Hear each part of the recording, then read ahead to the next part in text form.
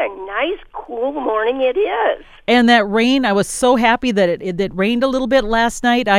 Yesterday, I had gone around and put some fertilizer around all of my hostas because it gave them a little boost, and it says to water it in. So I had taken and watered some of it in, but this rain's going to be perfect, and the lawn is greening up. My daffodils are blooming. Oh, my goodness, it's beautiful out. And guess what? If you're a bird lover, the robins are out on the yard, and they're pulling up worms. Oh, my gosh, because the worms the rain makes the worms come up, and there they go. Yes, it does. Every night, by the end of the day, I usually go out and make a little round around my yard and check to see if I left the greenhouse door open, or if I left tools out, or whatever. And then first thing in the morning, I grab a cup of coffee, and sometimes I even go out in my pajamas and robe to check and see what has changed. And this morning, I did dress warm because it was cooler.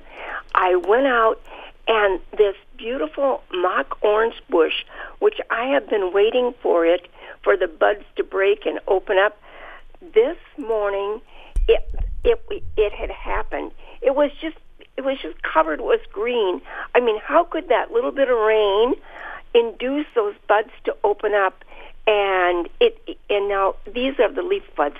These aren't the flower buds. But here you had something that was just stark yesterday and dark gray and black, and today it's covered with little specks of green, the promise of a whole summer full of delightful leaves and flowers. And the bees absolutely love it. So what a great thing this rain brings to us. Well, speaking of bees, I am so excited. Last night, I found a rusty patch bumblebee, and I don't know if you know, but they are the state bee, and they are going extinct. And so we are working to see how we can save them. I was working around the hostas and, pulling some of the grasses and the dirt and things around, and all of a sudden this little bzzz, it was on my glove, and I looked at it and I thought, oh my gosh. So I went inside and looked it up, and it was still on my finger because I think I must have woken it or something, but it was just sitting there, and I showed my husband, I showed my sons, and it was a rusty patch bumblebee, and that is so exciting to see because that means I've got some things that obviously they like in the habitat. And one of the things I'm doing, I received this grant from a program, Lawns to Legumes, to actually plant plants that attract the rusty patch bumblebee because it's they're crucial for our gardens, for the orchards, woodlands, and wetlands because they are really important pollinators. In many plant species. So they're so important to protect. But over the last 2 decades, that rusty patch bumblebee has disappeared from most of its original range. So I was just so excited I couldn't even hardly contain myself. I know. That's these unintended consequences where you're not looking for something and you find it and you just think, oh, nature is so wonderful. Let's do everything we can to protect it. Generations to come, when our children say, or our grandchildren, our great-grandchildren say, why didn't you do more? You're going to have a good question. You're going to have a good answer for that, And you can say, I remember when I put in these plants just specifically because they were for the pollinators. And in today's free press, it says that globally we're losing 1% of our insects a year, and in Minnesota or in the Midwest, we're losing 4% per year. So we need to do everything we can to save habitat, to reduce or don't use chemicals, just anything that you can do. Every single day, think, what can I do now? What can I do for our pollinators, for our wildlife, not the deer?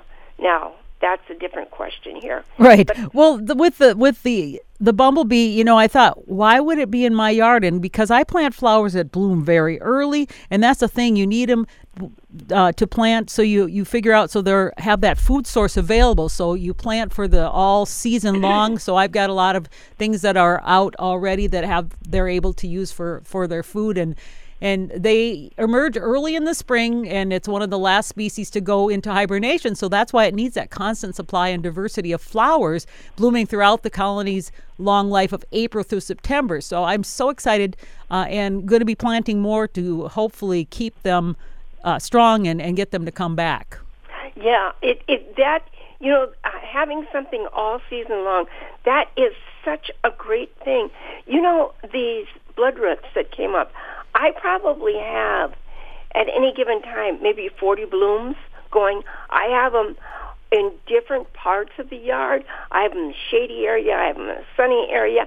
And so right alongside, where my greenhouse is, well, when I go by the rain barrel and go back there, I have quite a patch there.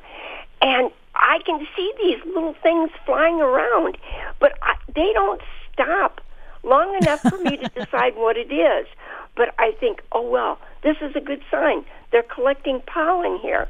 And so I'm just going to keep doing that.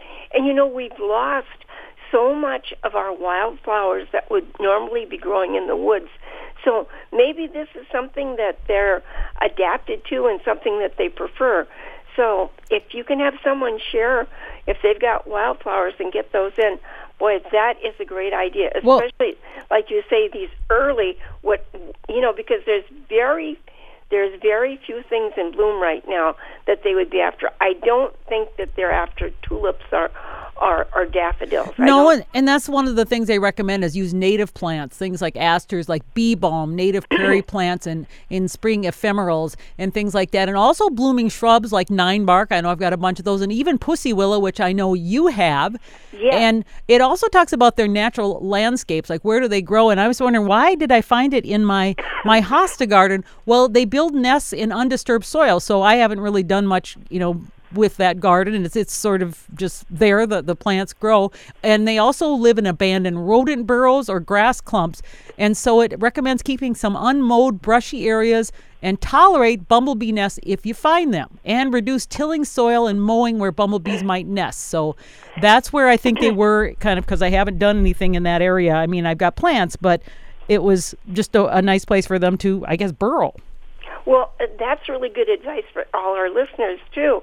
We always want to clean up areas and make things look just so pristine, but that's not what our pollinators need. They need things to be natural, and actually, it's easier to keep things natural sometimes than it is to keep them cleaned up. But there is that part where you need to tolerate, because not everybody likes that more messier cottage look. Yeah, and I guess,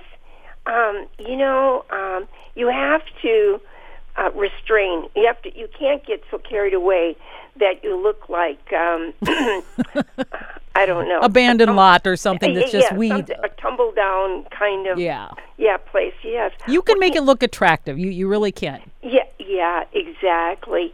I was up to Good Counsel yesterday, Dave and I planted 12 hills of potatoes. Oh, good for you. Yes, and this year I planted a new variety. It's a red potato, and it's got almost a yellowy flesh inside, and it's a beautiful potato in itself. And planted them up there. I'm going to see how well they do. But we also, when we're up there, I brought up my hori knife. I love my hori knife, Barb. Oh, it couldn't. Here's the thing. I don't use that every day, but there are specific jobs, and I'll tell you something. We all have this problem. When Good Counsel had to they had to replace a water spigot that came up out of the ground because there was a broken pipe. Well, that was right by the first 10 feet of my garden, where my garden starts, and they told me, we're going to have to pile some soil on here, and then we'll take this back off again, we'll level it out. Well, when you go down and you're digging out a water pipe, and you're throwing this stuff on top of the soil, you get a lot of weeds coming up with that. Oh, boy. Anytime you disturb the soil, you're basically bringing all the weed seeds to the top, so yeah. Yes, and one of the things that was a result of that are the grassy kinds of weeds.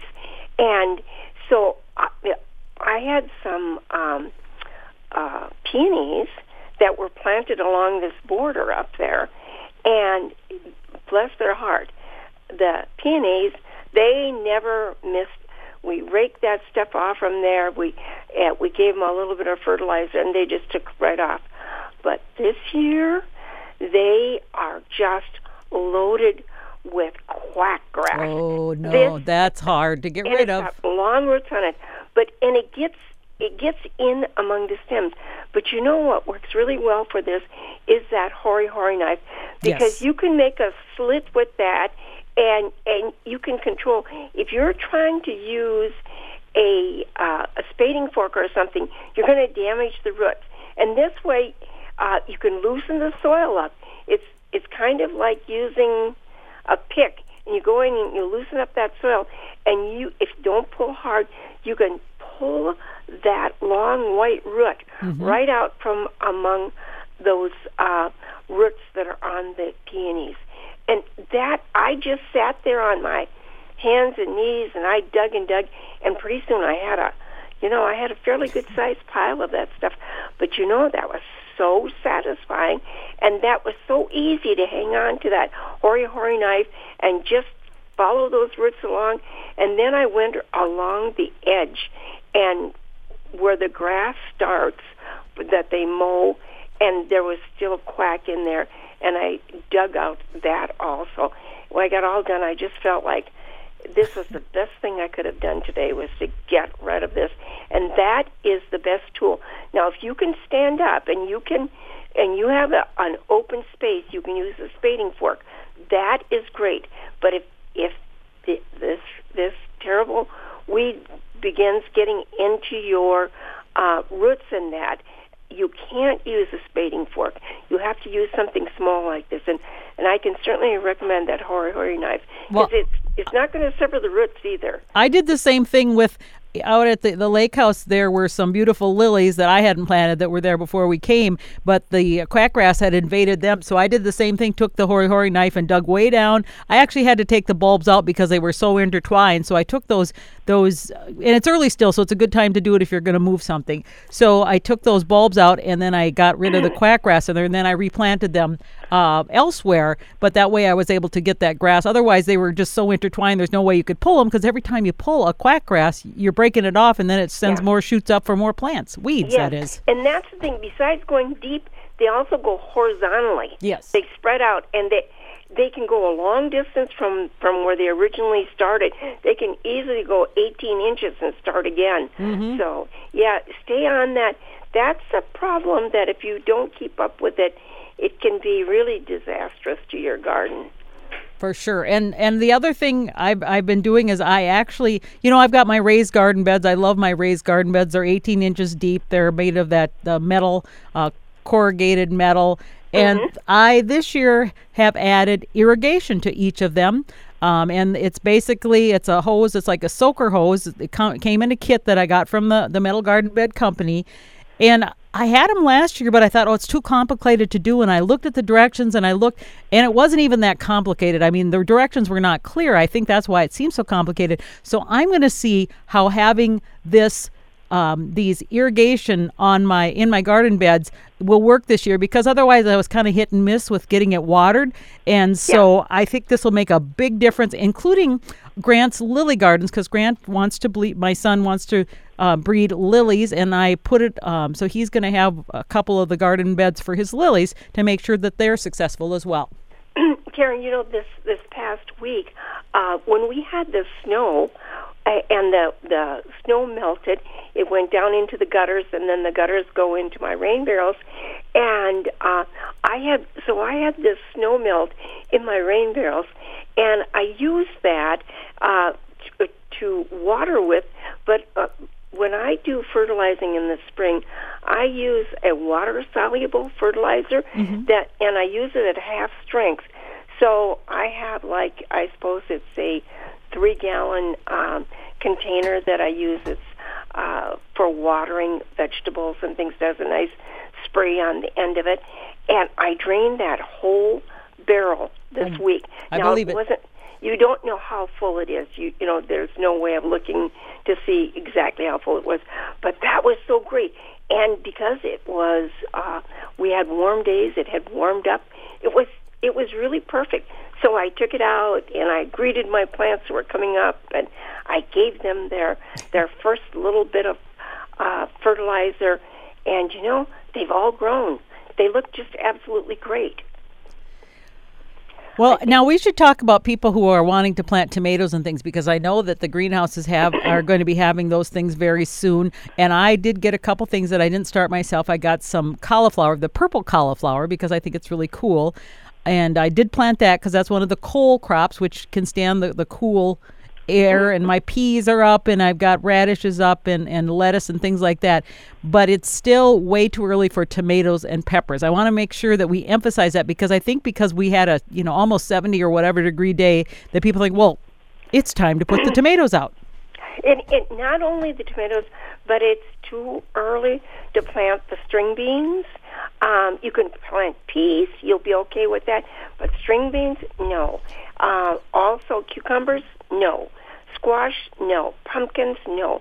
Those things need to go into warm soil, and it needs to be warm for them to germinate. I think, isn't it at least 60 degrees to the soil? And the soil's not that. I don't know if you did your thermometer thing. Have you tested? It's 48 degrees. Still right too cool. And how about, a lot of times people get those flowers. I see they're selling baskets of flowers and things like that you can, hanging baskets, and they look very pretty. But I still think it's too early to put those out as well. Well, there's a neighbor up here, and they've got hanging baskets of ferns. That's such a beautiful, it really is a lovely plant. And even if it doesn't freeze, they don't do well. Those are tropical things. You just don't. They don't tolerate these cold nights. So if you want to buy something, then protect it. Keep it. Put it. If you've got a shady window or something like that, or window in your garage or something, get it plenty of sunlight. Mm-hmm. But leaving it out all night isn't a good idea. No. And so I have started some of the container plants because I want them to, look fuller when it gets time to put out. But they're in my sun porch, so they're staying nice and warm. Yeah, that's a good idea. That's one thing. If you buy tomatoes or peppers in a 4-pack or a 6-pack, you can put those into the next size pot, and they'll do really well. The roots will grow and spread out. May 15th is really the recommended date because it's the last frost. But even at that, if it's still cool at night, tomatoes and peppers don't like those cold nights. I'll wait till the end of the month to put them out. There really isn't a big rush. If it takes 90 days, you still have 90 days. You're going to get, really nice tomatoes and really nice peppers. Although when it's this warm out, it is hard not to just say, oh, I'm just going to do it. It really is hard. Well, here's what you can do then, and especially if you like to experiment a little bit, then take at least a 2-gallon container or a 3-gallon container and plant 1 or 2 there in a container. Keep it where you can move it in at night or protect it more. And that'll work for you. Or if you don't want to do anything, if you want to just see, well, does this really work, then don't do anything. Just keep it in that container and water it and give it some fertilizer. And you're going to have to put a support in there because it's going to grow. And you can do that. Sometimes, I know, it's hard for me too. But here's what I'm doing right now. I'm digging perennials, things that have gotten too big. I have a border around my perennial bed, and that's with paver bricks. And things get too close to that, and that's not good. So I'm digging, I'm replanting, I'm starting a container, a big container, where I just directly plant some of these divided perennials in there, and I'll move them around in my garden. And if we get an opportunity, we would like to, as master gardeners, we can't have our own plant sale, but if we can cooperate with someone else and we can donate plants, then some of those nice plants would go there as well. Well, Barb, I've got some of your lilies, daylilies that you want. I was going to dig up, but then I realized you shouldn't dig up your plants until you've really got a hole to put them in. So I better coordinate with you before I do that. Do you know what? The front yard where I would have loved to have put them, the deer are eating the daylilies. They're eating them down to nothing. Barbara, you know what I found that I have not had the deer problems this year? I have been putting Milorganite around everything, and that is what I am reading on the American Hospice Society. Of all the people that have deer problems, they've been putting Milorganite around everything, and that has worked. And do you know what Milorganite is? Well, of course, it's poop. Right, but actually it's microbes that have been filtered out from human waste in Milwaukee. That's one of the oldest fertilizer companies, but it does have a smell to it. But man, I encourage you to go get a bag of Milorganite, put it around there, and you watch and you'll see what happens, because I have just been amazed. Because this spring I just said, well, I don't want them to eat my tulips, and they have not eaten my tulips or my other things. So and Milorganite is also a fertilizer, and it's the kind, since it's organic, it doesn't burn, like some commercial fertilizers do, and it also deters some of those creatures. So I would say go for it. And it's not like a really bad stinky. Sometimes if it gets wet, it gets a little smell, but I don't really notice it. Right. Now, Karen, what is the breakdown of the nutrients in that, the phosphorus, potash, and nitrogen? Is it high in nitrogen? It's a 6-4-0. So 6 nitrogen, 4 phosphorus, and 0 potassium. Yeah. So it's not really super strong. So the nice thing about that is then you put it on, and it's not, like I said, it's not going to burn. So if you had just a daylily, and if you look at the base, it's probably the size of let's say 2 quarts or something, 2 quart size like that. How much would you put there? Would you put it beyond where the greens are going to go? Or Barbara, I sprinkled it everywhere around the plants. I did it around my hostas. I did it around everything. And it has a decent amount of iron, and which also gives you that nice green look. So it says another popular nutrient found in Milorganite, it produces that green. So if you put it on your grass, it'll help to green it up. And, that's the cool thing about it is it's not gonna burn. So I put it all around, and I didn't even worry about how much. So I'm going to get a bag of that. I'm going to have that handy, because I'm ready to try anything, especially that's organic. I don't want to be using some of these really nasty things that live on in the soil and kill all the microbes and things like that. But I'll try that, and we'll see. I would think that on a daylily, if you look at the blade of a daylily, that is coarse. Wouldn't you think that the deer would be eating grass and other things and not daylily? But when they come up, they're just so, it's like a little kind of the freshest, the newest. It's sort of like a new green. So that new one is sort of, when they get usually longer or older, they're a little tougher. So I think it's just the gentle, or they're just so supple, to eat. It's kind of that delicate. I think they've eaten them off twice now. Oh no. Yeah. So when they first came up, they only let them get, just so that they can start munching on them again. They keep coming back.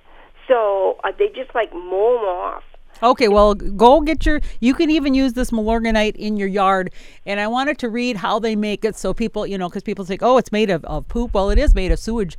And in Milwaukee, they've been doing it since 1926. Basically what it is, it's heat dried pellets of once living organisms used in water reclamation. So basically they take the water out, and then it's clean. So the water's clean, and they can reuse that. And then they take these little microorganisms and they heat dry them, and then you'll get this great source of nitrogen and fertilizer for your yard. Wow. Well, that's on my list.